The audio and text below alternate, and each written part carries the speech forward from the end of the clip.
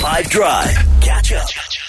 More news. Yeah, I wanted to talk about a particular transfer because one player obviously moved to another club, but 100% of the fee is not going to the club itself, but part of that fee is going to something else, something that I've never heard of before. So yesterday, Chelsea announced the signing of Ukrainian winger Mikhailo Mudryk from Ukrainian side Shakhtar Donetsk.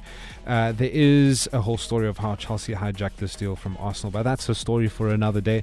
So the details, it was a deal worth 100 million euros. On the player side, he signed an 8.5-year contract, and it's believed that he will be getting paid £150 a week. But we're focusing more on the 100 million euros.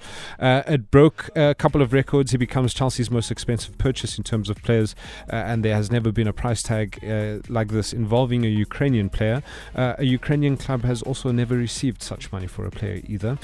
So upon the announcement of the transfer, the president of Shakhtar Donetsk pledged to donate £22 million of the transfer fee to the Ukrainian war efforts. This is the thing that I've never heard of before.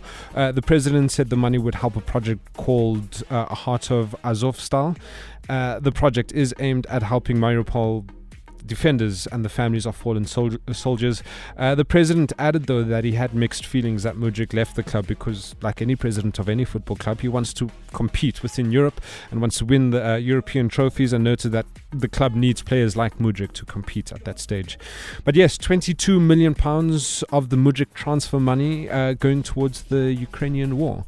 But yeah, that's what I have for you today. If this were a real bit of extra time, this is when the ref would blow the whistle because it's finished.